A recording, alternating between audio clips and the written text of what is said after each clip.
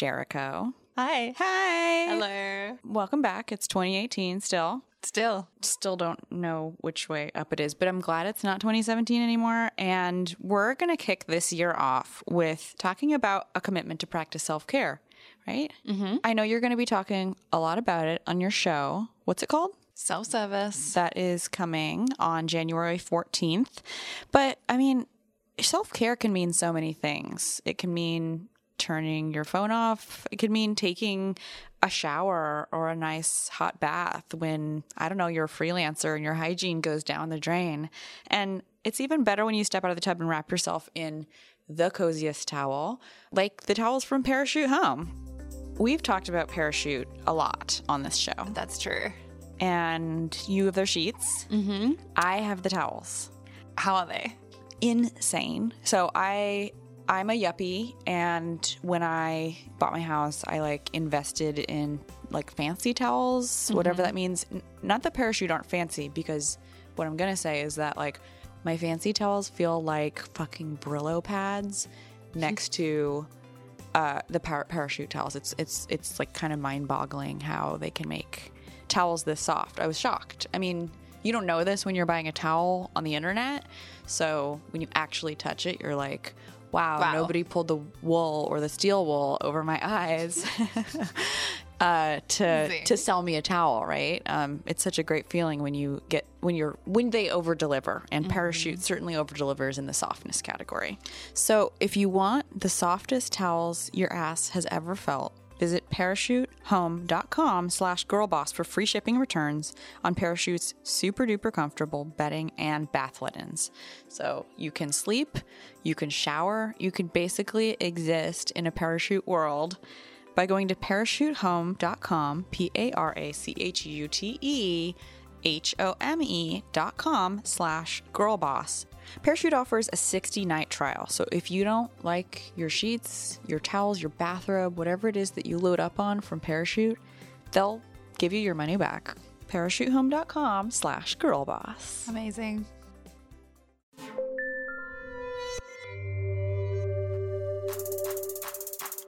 Success. It's such a complicated idea, and yet for so long we've all collectively subscribed to a single definition of the word, which was likely given to us by a white-haired dude somewhere in a boardroom in the 1960s. And there's nothing wrong with that definition, with the notion of climbing a corporate ladder with a singular focus.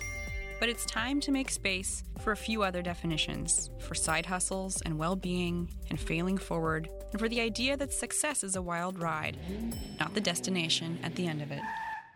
Join me for a journey into the lives of women who are redefining success and paving the way for others with grit and grace.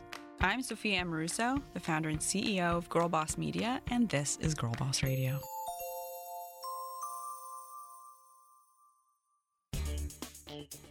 Today, we're featuring Dr. Lauren Hazzouri, a clinical psychologist and founder of HeyLauren.com.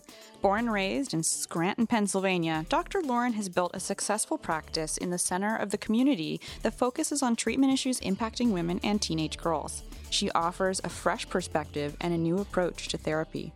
People were coming into me, especially girls and women, and they would tell me different experiences that they had, and I'd think, shit, when I went through that, this song kind of helped. Or when I went through that, I wrote a poem at that time. I bet you if she read this, that'd be pretty good. So I started to add little pieces of me into the work. And so, of course, we'd stick with evidence-based skill sets. But at the same time, I'd say, you know what? You need to write.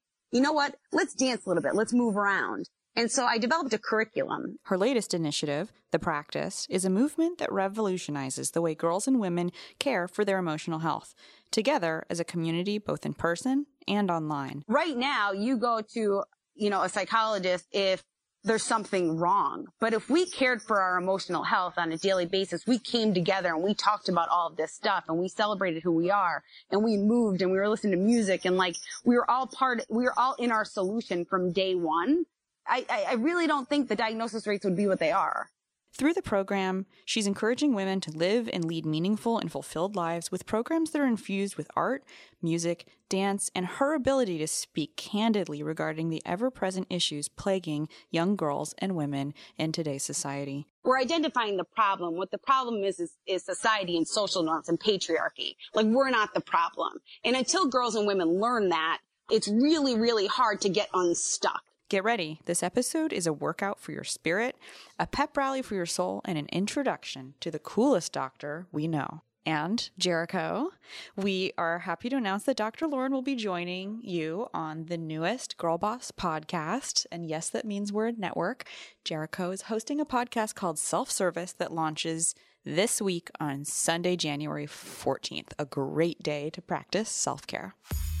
It's time for the Jericho segment. Hi. Welcome to the Jericho segment. So this month we have a theme going on Girl Boss. Tell us about it. It's self-care month in January on girlboss.com. So we're going to be talking about all things self-care, the history of the word self-care, talking about self-care myths and debunking stuff and getting advice on how to self-care better and more often. And we also have that whole self-service podcast thing coming up on the weekend. Your very own podcast that's coming January 14th, which you can find now on iTunes and subscribe to. Thank you very much. Yeah, that's just that. I know. So speaking of self-care myths, some people think that, like self-care is about treating yourself and pampering yourself, but at its very core, it's about just addressing your most basic needs like food, water, sleep is probably number one. They're all things that we do, but we could always do them better. One of my resolutions is to drink more water and get 7 to 8 hours sleep a night. So on girlboss.com this week, we're talking about if you have no idea where to start with self-care, these are the most basic things that you need to know. And that's really that self-care is about time management. So it's not about laser facial treatments. It's not about getting manicures or having that go for Kardashian 10 lips, hours. Even though you already have some Thank you. naturally. Yes, it's not about any of that stuff. Thank you. Is that? Yeah, we like him. Is it a goal? Yes, it is. Is there a secret? Is there a secret to self-care? What?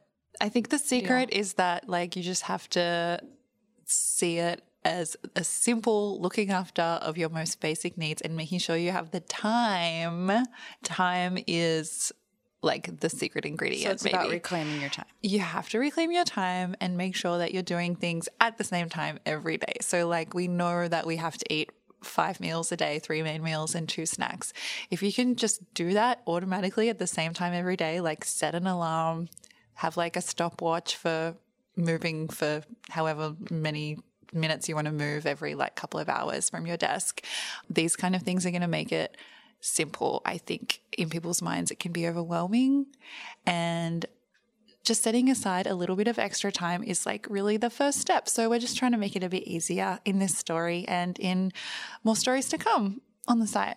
And when you take care of yourself, you're able to elevate the rest of your life in ways that is very much a privilege, but also something that if you can do it, really can allow you to move forward in areas that are not self-care, but without self-care, you're really kind of selling yourself and anything that you're trying to do short. Mm-hmm. Exactly. It's sometimes I get so emotional and I start crying and I feel oh, what's wrong with me? My emotions. And then I realize I'm just a bit hungry. I know, me too. And that's just your basic needs. Mm-hmm. Cool. So we're going to get to Dr. Lauren in just a minute, but while we're all thinking about our plans for 2018, think about your business and what your goals are for your team in 2018. I know we're recruiting a lot here at Girl Boss, and it is not an easy process. There's a lot of applications, there's a lot of emails, and it takes a lot of time to find the right people who are going to get your business to the next level. And that's why ZipRecruiter is here. ZipRecruiter has transformed how you go about finding the best candidates. They post your job to over 100 of the web's leading job boards with just one click. And then ZipRecruiter actively looks for the most qualified candidates and invites them to apply. And they even review every application to identify the top candidates so you never miss a great match. I mean, I don't know if you've ever posted a job online, but you post a job for a project manager and you get people who are graphic designers and work in retail. And no offense, guys, but project management is a real job that takes real experience. And sorting through those resumes when you've got 1,000 other things to do, is really taking time away from your business. So no wonder 80% of employers who post on ZipRecruiter get a quality candidate through the site in just one day. It's really the smartest way to hire. So find out today why ZipRecruiter has been used by businesses of all sizes and industries to find the most qualified job candidates with immediate results. And right now, our listeners can post jobs on ZipRecruiter for free. Free. That's right. Free. Free. Just go to ziprecruiter.com/girlboss. That's ZipRecruiter.com/girlboss. And one more time to try it for free. That's right. Go to ziprecruiter.com/girlboss.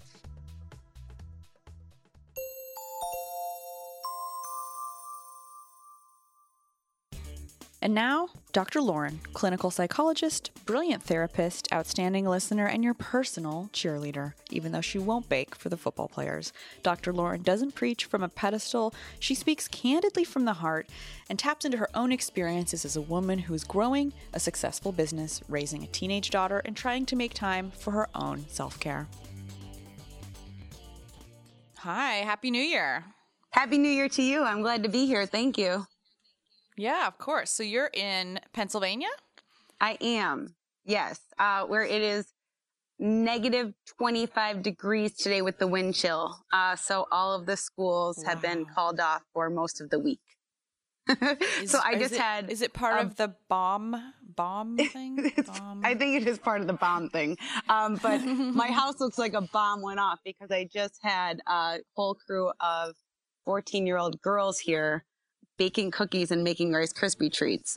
My daughter and her friends all decided to get together here today. So I am home with them and doing all that great stuff. So that sounds like the most fun thing ever. Like if 14-year-olds wanted to hang out with me, I'd be really happy.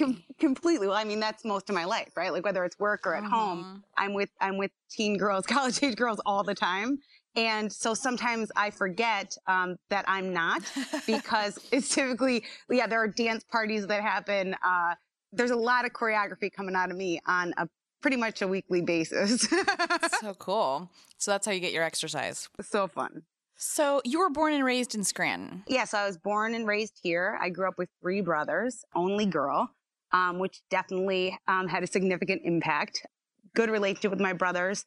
My youngest brother is my best friend, calls me every night on his way home from work. Aww. Really cool guy. Yeah, good kid, cool guy. He and I were always in it together. And here I am, still here, a couple blocks away from where I grew up. That's amazing. Did you ever move away? Yeah, I mean, I moved away when I went to school. And, I started off, growing up, I was a dancer. Like I spent most of my time at the dance studio. So the minute that I got out of school, I went right to the Ballet Theater of Scranton. And ballet, tap, jazz, modern, you name it. It was the only time that I was at peace, was when I was moving. So I spent most of my time at the dance studio, and that was my thing, and so, I always identified as a dancer. So growing up, I spent most of my time there. And then then I was actually a dance major in school. I was on dance scholarship. And when I went away to school, I became a dance major and spent most of my time in the dance studio then when I was in college. The reason that I ended up coming back home and that I'm no longer a dancer and I'm a psychologist is because that was the one thing that gave me solace and gave me peace. It's like when I was moving, my head would stop moving, so like all of the racing thoughts that I had grown up with, like when I started moving, my head stopped. And so I just longed for that peace. And I always felt good when I was dancing. Well, all my shit got in the way once again. And because of all of my stuff and just wanting to really be able to do it and quote unquote make it, I started to get anxiety then with dancing. And I started to restrict and engage in eating disordered behaviors and all shit like that. And I had to stop dancing. It was choose dance or me at that point. So then I moved home because there was no way that I could continue that, and thought, all right, I have to get my life in order, get my shit together here. And then at some point I'll start dancing again. But I didn't really want to take any time off from school. And so I transferred to Penn State and started taking a whole bunch of psychology classes. And it seemed like it wasn't really doing any work. It was interesting to me. It seemed kind of easy. Of course, I was interested because I was going through all my own shit, trying to figure myself out. And, one course led to another course, 1 year led to another year. And before I knew it, I had graduated my undergrad, master's, doctoral degree, and, you name it. How many years of school is that? Oh my God. All right. So there was 4. So I did undergrad in 4 years. Then I had 2 years of my master's degree. And then it took me a little bit longer because my daughter Ava was born at the beginning of my 3rd year of my doctoral program. And so my dissertation took me 2 years. So it ended up taking me like 8 years to complete my doctorate. So by the time it was all said and done, licensed, postdoc residency and all of that stuff, by the time it was all said and done, going full time through school, I was 32. Amazing. I mean, that still seems pretty, I mean, a doctorate at 32, I think is a pretty great accomplishment. So why psychology? Because it was easy? Because you're trying to figure yourself out? Like, what led you to that? Was there a book that you read or someone that kind of turned you on to it? No, there was someone. Yeah. So I started, I had never identified as being smart. Like I said, I was always the dancer. And I think one of the other reasons that I liked dancing so much is because I was good at it, and I was reinforced. And in school, it seemed like, I did okay, but I wasn't setting the world on fire by any stretch of the imagination. And so, it didn't come easily to me. And so, if I look back, I always tried super, super hard, but I never got any satisfaction from schoolwork. And when I transferred to Penn State, I had this one psychology professor. His name was Dr. Raviza. He held me in high regard and literally treated me like I was the brightest bulb in the bunch. I remember I would study and I would take the test and I would do well, but I did have a deep understanding of things. And I think it is because of the experiences that I had from the time that I was small. We say that every single person has both a positive and a negative thought voice. Well, my negative thought voice started kicking when I was in about kindergarten, and so everything that I read, it wasn't coming from the outside in. I would read it. I'd be like, holy shit, this is a thing. This isn't me. And I'd have examples and I really got it. And then the clincher was when I started taking a statistics class with this same professor. And statistics is, what we use to do all the research that we do in psychology. And everybody was acting like it was really difficult. And for some reason, I started to do it and I was like, he'd say, does anybody have the answer? And everybody would be sitting there in a conundrum. And I would just raise my hand, think I think I got it. And I'd say the answer. He'd say, well, that's perfect. And I ended up getting 100 on every test. And he asked me to be a teaching assistant as an undergrad. And just that reinforcement and him believing in me helped me to believe in myself. That's amazing. Yeah. There's always those rare teachers who, whether it's in high school or college, or I think that everybody can hopefully everybody has at least one who says no, actually you're smarter than you think you are, or, you do have an aptitude for that, or just nurtures you beyond just delivering their, coursework or whatever. And I have someone that I can point to as well who did that for me, and just they can be such important figures in our lives, and I think really underappreciated and under-celebrated, especially in a world where, I didn't go to college, and I actually think I wish I had gone to college, because at the very least you learn to finish something. But, in a world where everyone's kind of questioning higher education, it's I do think that there's just so much to take away from those special individuals who nurture us along the way. Were you getting paid for dancing? Did you have early jobs before you were basically a student for 12, 13 years? Forever? Yeah. Yeah. We laugh because I worked just about everywhere. I didn't have a lot of money. And so I waitressed in diners, I did all things like that. But I was a very young entrepreneur. When I was in 6th grade, all of the kids in my school and at my dance studio actually wore bows in their hair. That was a thing in Scranton, Pennsylvania. I don't know if it was a thing anywhere else, but I used to make bows in my basement. I remember begging my father to change the phone number in our basement to 344 bows.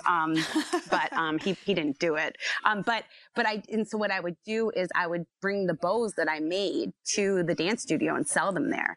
And there was this little boutique called Cynthia's Creations, I remember, and she was selling my bows at her store, and that was in 6th grade. So that was the first time that I actually started a business. It was a bow business. And then when I was getting my master's degree, I started a baking business. I needed money, and I had been working part-time on a political campaign.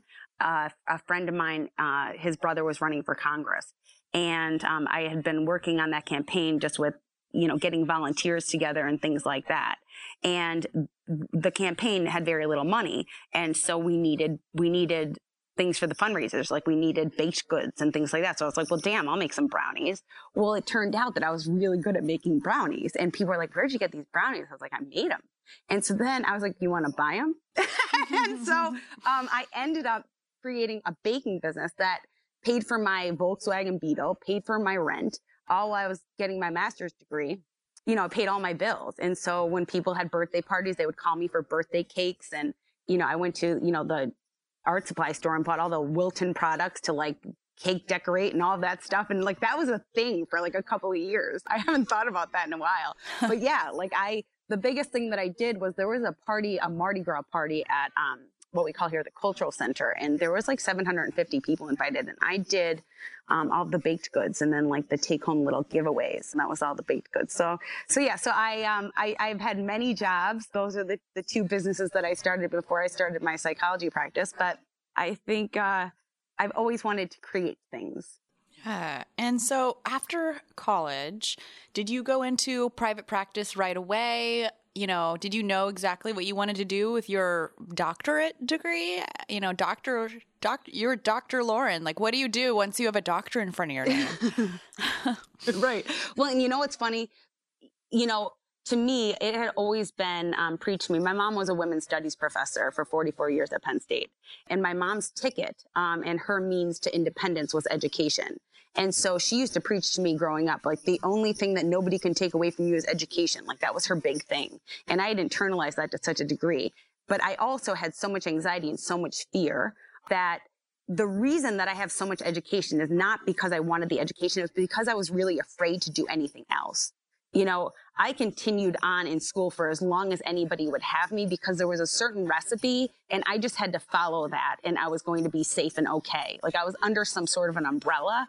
Does that make sense? Do you know what I mean? Totally. And so like I was kind of like afraid to be out on my own. Like when all of my friends were moving to New York City and getting apartments and doing what they wanted to do, I was just too afraid to do it. So oftentimes people say like, wow, that's amazing. You have your doctor. And I'm like, yeah, well, I have my doctor because I'm freaking afraid to do anything else. I was too lazy. Yeah, like I was scared to death, but I wasn't enough, So I figured, well, I know how to get 100 on this test, so I'm just going to stick with this. But when I finished, no, I had no idea what I wanted to do. What I ended up doing is I had my residency at a local hospital that did all neuropsych and psychological testing. And that was another thing that was very recipe-like, so you give a certain test battery to assess for different psychological disorders, different neuropsych disorders, attentional problems, all stuff like that. And so what I started doing is I only did testing. And that was part of my training. And it was something that was like super comfortable that I didn't really have to like risk anything, And so I started with doing only testing. And it was interesting because it was kind of like putting together a puzzle. Like somebody would come in with a problem and then, you start off with a certain number of tests. And then if this flares up, that leads you in this direction. If that doesn't, well, then you kind of get away from that. And so I started by doing only testing, but I wasn't really feeling it. And so what ended up happening is I wanted to start my own private practice, specialized, but I didn't really have anybody that would refer to me. So after I had worked at this hospital for a little bit, I had, good relationships with people who worked there, but they didn't do any therapy there. So I had talked to several of them and said, listen, if I leave here and open a practice, will you make referrals to me? And so that's how I started my practice. I left there after a couple of years and then went into private practice. I remember I had one person, but it was, slow and steady. And I think word of mouth was the way that it started to become successful. Dr. Lauren's approach to therapy is rooted in her belief that we all have all the tools we need to be exactly who we're supposed to be, and life really shouldn't be that hard. So what I'm talking about now is Hazzouri psychology, and that's just a typical private practice that that so many clinicians have, all over the place. And but as I was doing that, I started off by doing, what I was trained to do. And so, people would come in and I'd have on, like gray slacks and black shoes. And I'd say, how was your week? And I was kind of, resistant to bring any of myself into it because, we're taught to be a blank slate and, do a lot more listening than talking. But, people were coming into me, especially girls and women, and they would tell me different experiences that they had had. And I'd think, shit, when I went through that, this song kind of helped. Or like when I went through that, I wrote a poem at that time. I bet you if she read this, that'd be pretty good. So I started to add little pieces of me into the work. And so of course we'd stick with evidence-based skill sets, but at the same time, I'd say, you know what, you need to write. You know what, let's dance a little bit. Let's move around. And so I developed a curriculum that takes about 12 to 18 weeks and started to do that and really focus on girls and women age 14 and up. The reason I do that is because I think I'm, best with that age group.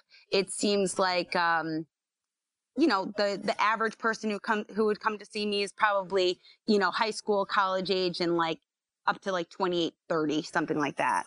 And so I was doing my work there and people started to come to Hazzouri Psychology from New York, from New Jersey, from different places. And the word started to kind of get out. And then I thought, I need to bring this to a larger demographic. And so then that's when I began to develop the practice. Because I recognize how social norms affect how we girls and women think, feel, and behave. Because what we're taught as psychologists is that, CBT is cognitive behavioral therapy. To change how we feel, we got to change how we think. Thoughts lead to feelings, feelings lead to action. And so if a girl would come into me and she had body image concerns, or she would have anxiety, or something like that, or she had low confidence levels, low self-esteem, we're taught that, we help somebody to identify the quote unquote irrational thought. We help them to come up with a healthier, more quote unquote rational thought. And that will change then how they feel and what they do. But I'm sitting there thinking like, wait a second. Like, this isn't irrational if you look at it in the greater social context. I can't possibly tell this girl that she's being irrational because that's pathologizing her once again, right? So she's just been a good listener. Because if you look at social norms, right, to be thin and attractive, to be accommodating, to be successful, but don't threaten the social system, like all that shit. If you look at that, then her thoughts are actually quite rational. And so then if I'm saying like, wait, you're irrational, I just felt like it was part of the problem. I almost felt like as a psychologist, like I was on cleanup crew. And so I really felt it necessary that I say like, wait a second, there's nothing fucking wrong with you.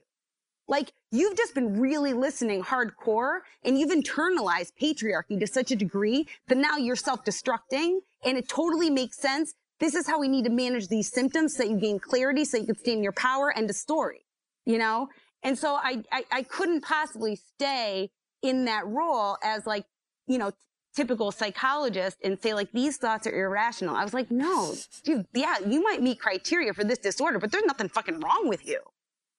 Like, you're amazing.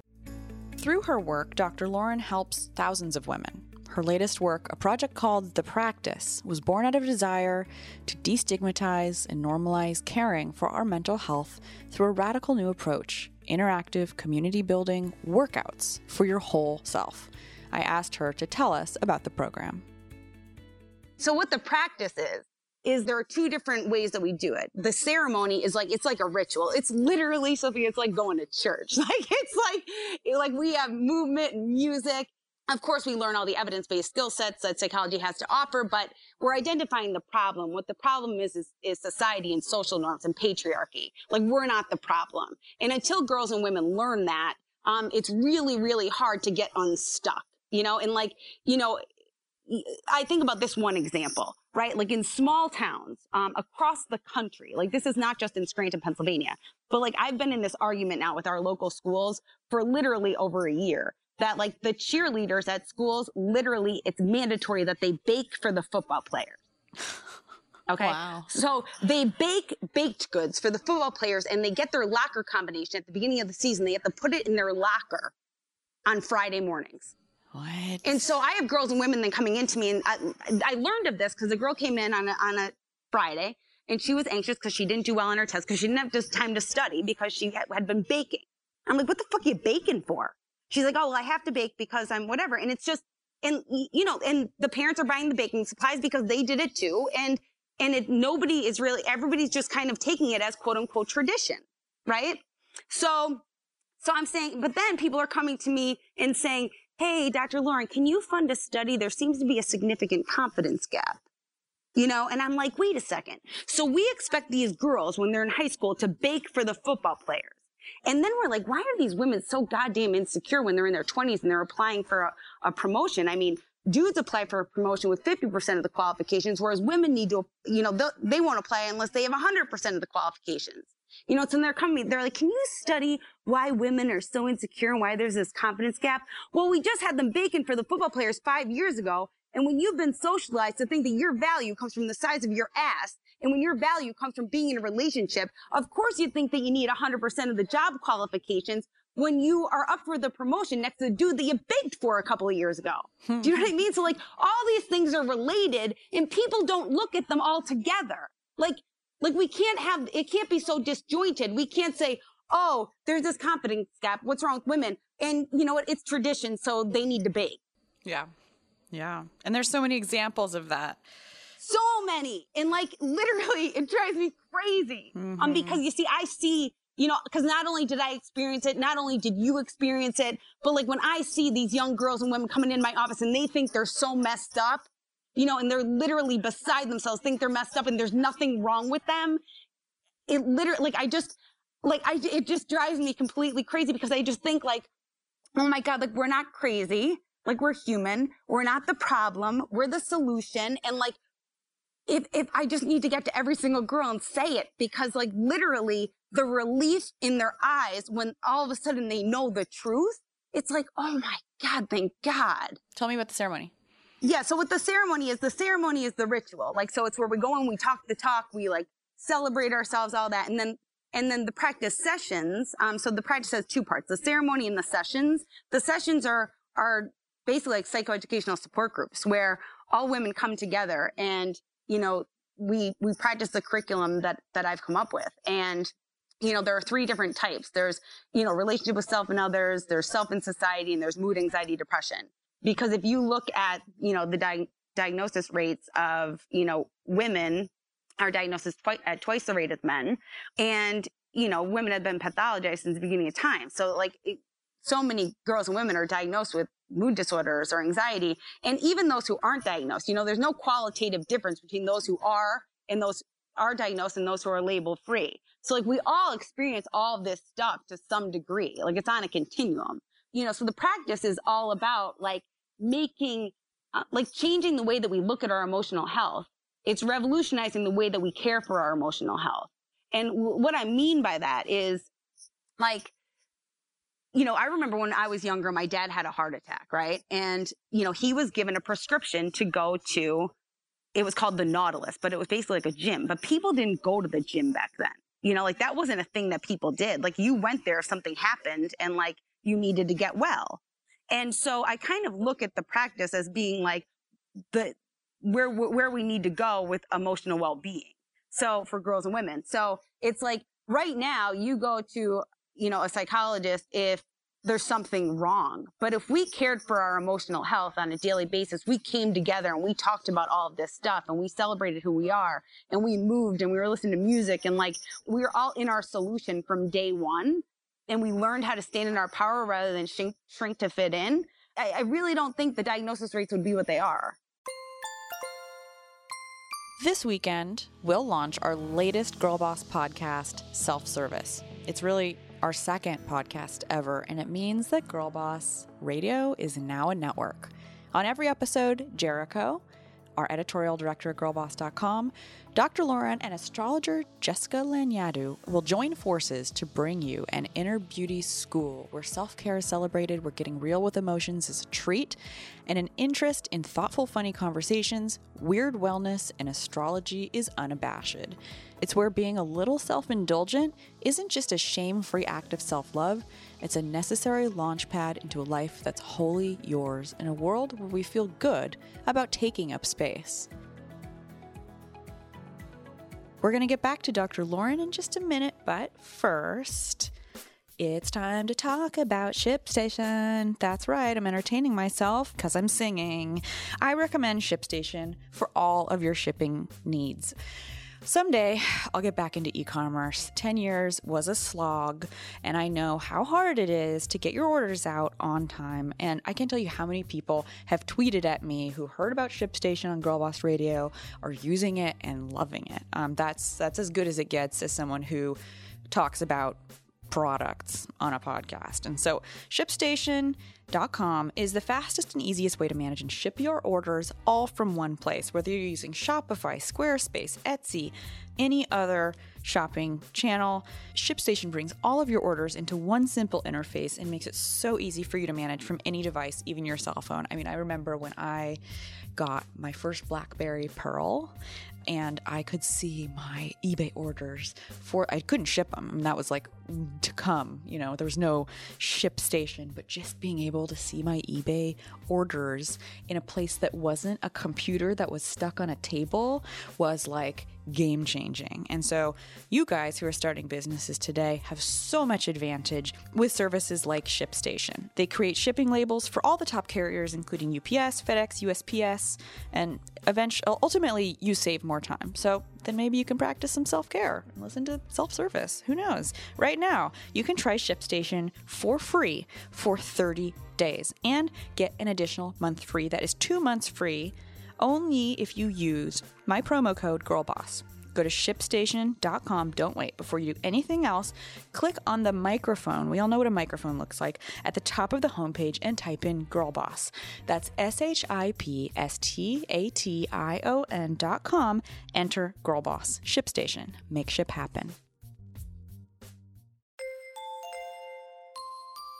You can explore the practice and view membership options on Dr. Lauren's website, heylauren.com. Now let's get back to the conversation with clinical psychologist and founder of heylauren.com and the practice, Dr. Lauren Hazzouri. So what are the most common issues that you hear from young women today? Interestingly, they're pretty much the same that they were when I was younger, that they were like when you were young. It's all the same stuff. Confidence and self-esteem are huge. And the one thing is that people often conflate those two things, and they're two different things. Like confidence is defined as a feeling of self-assurance that arises from the appreciation of your abilities or qualities. And that's why all of us girls and women tried like that whole hustle hard business. That's why everybody tries to get so good at doing so much shit. Because people are increasing confidence, but looking for self-esteem. Self-esteem is confidence in your own value. Like you have a place here, like your place here matters.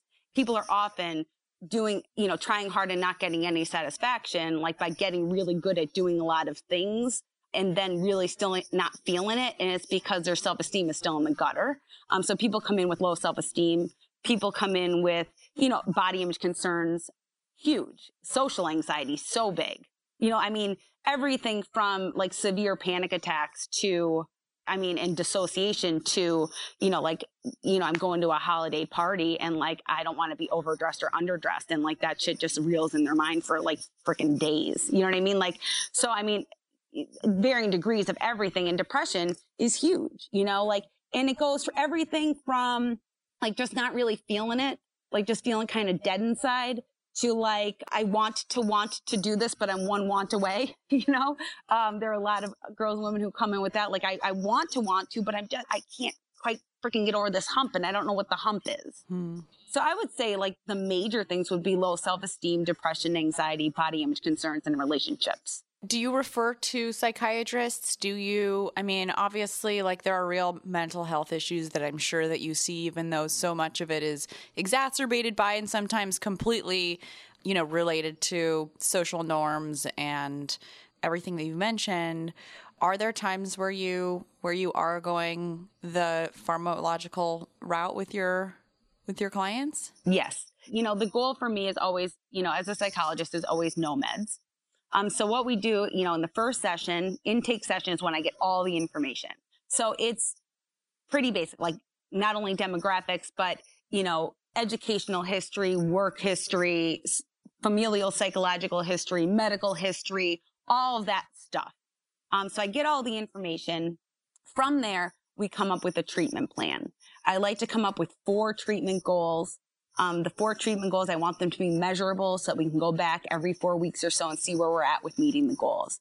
I want them to be objectively defined so we're not just coming in talking about the same shit every week. What I do is always very action oriented. The goal is not to come in and, because what oftentimes happens is somebody comes in and the story is the same just with different names and dates every week. So the goal is to keep moving forward. And so what I do is usually after about 4 weeks, if somebody isn't making the turn, I'll often, if they need some sort of medication in order to elevate their mood enough or decrease their anxiety enough just to get over the hump so that they can put the behavioral interventions that I prescribe into play, then yes, then we do that with the goal of, just meeting the goals.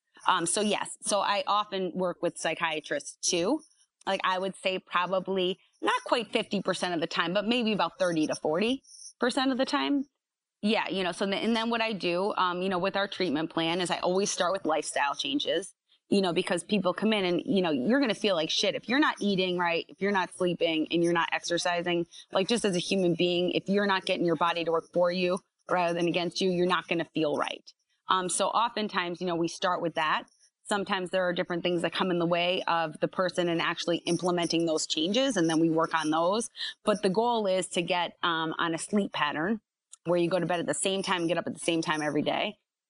3 meals, 2 snacks to fuel your brain, and then exercise. It's shown that a 30-minute run can increase serotonin levels, which is the neurotransmitter in our brain that makes us feel good, at the same rate as a low dose of an SSRI, like a Zoloft or a Prozac. So if we can try to get that naturally, great. Obviously, everybody can't run or doesn't want to run, but whatever. I just say sweat like an animal for a half hour a day if you can do that. I don't care what you do, ride your bike or jump up and down. I don't care, but just sweat it out.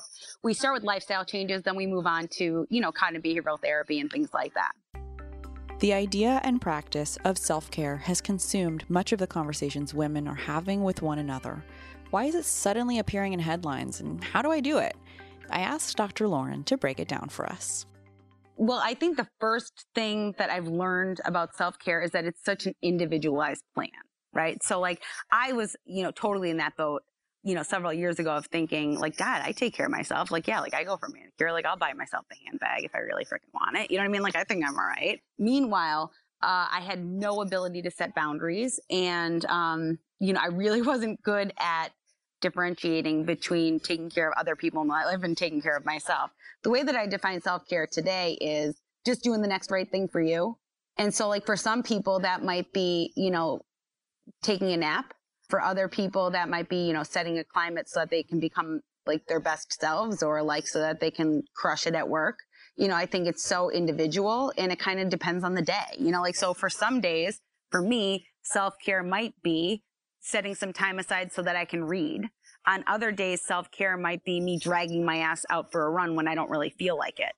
So it looks very different, but the way that I define self-care is setting the climate for yourself, creating the conditions so that you can feel like you. Why do you think women are so bad at practicing self-care? Why do you think it's something that we have to talk about so much? Well, back to the social norms and conditioning, I think we have been conditioned to, to take care of others and to nurture others from the time that we're very small. I mean, if you think about how, what the good girls do, a good girl is not somebody who cares for herself, but it's somebody who, takes care of other people. If you look at a household today, in this country over the holidays, the girl who was celebrated at the holiday party was the girl who was going around and taking people's jackets and putting them where they should be and serving the guests. And that's even today, but little boys aren't expected to do that. And so I think in very, not necessarily overt ways, but in very little ways that, that we really hold on to and that we take notice of as children, girls are not taught to take care of themselves. We're really celebrated for taking care of others from day one. What would you say to the woman who's thinking, listening to this show and thinking, God damn, self-care, who has time for that? How can you fit self-care into your life in small ways? It's not really adding any skill sets. It's letting go of a lot of things. Self-care, the way that the way that I define it with, setting the climate so that you can be your best self, setting the climate so that you can feel like you. Oftentimes for us, women, that means letting go of things, not necessarily adding things onto our daily schedule. Even, like with the mental health stuff that we talk about, it's not about learning new things. It's about shedding the impact of social norms. So this is all like a letting go, not necessarily an adding on. So somebody who doesn't feel like they have time, for self-care, like just don't pick up your phone. Like that's self-care. Don't respond to the texts, it's nothing that needs to take more time. It would actually take less time and create more mindfulness and peace in your day. We all have these negative thought patterns, that just gnaw at us. And you can call it anxiety or depression, or it's kind of all of those things. I'm sure everybody has it. Nobody talks about it. I think it's important to talk about it. But what's just some lightweight, obviously we're not going to cure any of this on this podcast, but what's some lightweight advice, just a little tip on how to curb those negative thoughts? Okay. We each have a positive and negative thought voice. Those of us with low self-esteem, and especially girls and women, we have a negative thought voice that is more vicious and more vocal than others, period. The way that we need to curb that is, number one, we have to identify the negative thoughts. When you're feeling kind of you need to go to your thoughts, because you can't have a feeling without having a thought first. And so you go to your thoughts and you say, okay, so what am I thinking? And the thought might be like, I'm not smart enough. Nobody likes me. That group of women is standing over there and they all hate me, or I don't belong here, or I'm not, whatever. And so you look at the thoughts, your thoughts stop, which means, one thing that's a huge problem that makes us feel really bad is when the thoughts just keep on reeling. But if we can stop them dead in their tracks and write them down. Now that seems like, why the hell am I going to write them down? Do I really want to focus on these negative thoughts? Well, the only way to get over them is to see exactly what they are. Now, when you look at them, you're going to see that most of the time they're complete bullshit. And so I always suggest collect the data. Okay, so if it's I'm so stupid, so what data do we have to support that you're so stupid? Well, if you really look at it, we don't have any. And so then we replace that thought with a thought that makes us feel better. That's actually more based in reality. And so we look at that and we say, okay, so I'm not, all right, so I did well at this. I did well at that. People have celebrated this. I'm feeling kind of good about, all right, so actually I'm really not that stupid. One thing that we need to recognize with negative thoughts is, yeah, they're fast and they're furious and they're always present. But if you stop them, you write them down, you change the thought to being something that is more positive and more based in reality, then you're going to feel differently and then you're going to behave differently. Now, one thing that I want to add is that we usually have about 3 themes to our negative thoughts. So it's not like they're just like random shit, like my 3 themes growing up with I'm stupid, I'm overrated, and I'm ugly. Those were the 3 themes. Well, the 3 themes for our negative thoughts are always tied to a core belief system. So every single human being has a core belief system. We have core beliefs about ourselves, other people, life in general, and the future. We get our core belief system from our environment. Our environment is anything that's not us. So we get it from our teachers, from, our parents, from media, from magazines that we read, from wherever. The dude that works at the grocery store, we get them from everywhere and they're always coming in. And so, but our core beliefs are often faulty because we're getting them from other human beings and nobody really has this shit figured out. And so what we want to do is we want to write down what our core beliefs might be. So the only way you do that is you write, I am blank, I am blank, I am blank. People are blank, people are blank, people are blank. Brainstorm. Life is blank, life is blank. So my suggestion with the negative thoughts, if I'm going to give you a little nugget, identify the negative thought, stop it, write it down, come up with your 3 themes, then take one step further back, get to the core beliefs. I am, people are, life is, the future is. Write those down because knowledge is power. If you know what the hell's going on in your mind, then that's a way that you can control it. If you can control your thoughts, you can control how you feel and then what you do. We're quickly approaching the end of today's chat with Dr. Lauren, but before she leaves us, I asked her to tell us about her most recent girl boss moment. My most recent girl boss moment was the ceremony that I had here in Scranton, Pennsylvania. And the reason was, it was something, the ceremony is something that I created. And, when I had closed the dance chapter of my life, I had thought that, that was something that was over, and now I needed to move forward, and now I was going to do the psychology thing. And one thing that I've learned in doing the ceremony and founding the practice is that every single day that I've lived is necessary. I choreographed the ceremony. I choose the music for the ceremony. I did the graphics for all the posters in the ceremony. I write all the talks for the ceremony. And it's kind of like my kind of moment. It's like, all right, damn, every day was certainly not easy. There were years that literally where there were so many days where I was in a fetal position on the fucking floor, and standing up in the front of the room at that ceremony with all of those girls and women dancing with me. I was like, you know what? It was all worth it. It sounds so amazing. I want to come. We'll have to do it in LA sometime or do it like a mini one at the next rally.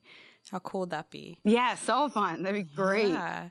And last question, Girl Boss is this thing where we want to talk about this new concept of success. We are trying to all exist and thrive and navigate this world that was largely built by and for dudes. And so it's clearly kind of a ripe time to think about what that means for us personally, professionally, spiritually. And so I'm curious, what does success mean to you? The better I get in practicing ego deflation, the more clear I am at what success looks like. Because I still get screwed up with it a lot, like all of us, I'm always I always have goals that I'm super passionate about and I'm working towards. And, I'll literally wake up in the middle of the night. I'm like, shit, I need to write this. And I'll go jot something down because I think it's super important, going to change the world. You know what I mean? And I get so into it and I'm so passionate about it. And then I'll think damn, nobody's really listening to me. Why? I don't feel like anybody's really hearing me. And I feel like I have some shit to say. Damn, what if nobody listens ever? I just want to be heard. And then I remember that, it's the process. And honestly, since I started the practice, I've been traveling a lot and, getting to meet amazing women who are doing really cool things. Me going to the Girl Boss rally in New York, that was a huge deal for me. Meeting all those women and going to the dinner the night before and the conversations that I have and the connections that I made and just going to these really cool restaurants even and eating this really good food and with Girls Talk, I was able to travel to Berlin and to the UK and do the ceremony there and all stuff like that. And it's I would never have those. This is success, I think. I think this is it. I'm living and I'm doing what I love to do and I'm feeling okay. And I think that's really all that I can expect. I love that. Well, thank you so much for coming on Girl Boss Radio. All right. Thanks so much, Sophie. I really appreciate it. Thank you so much for joining us on Girl Boss Radio. Again, if you love Dr. Lauren as much as we do, check out the brand new Girl Boss podcast. That's our second podcast ever. I'm so excited. It's called Self-Service. It's hosted by our very own Jericho Mandybur, along with Dr. Lauren and an awesome astrologer, Jessica Lanyadou. Their first episode drops this Sunday, so subscribe now and spend your Sunday fun day self-caring with them.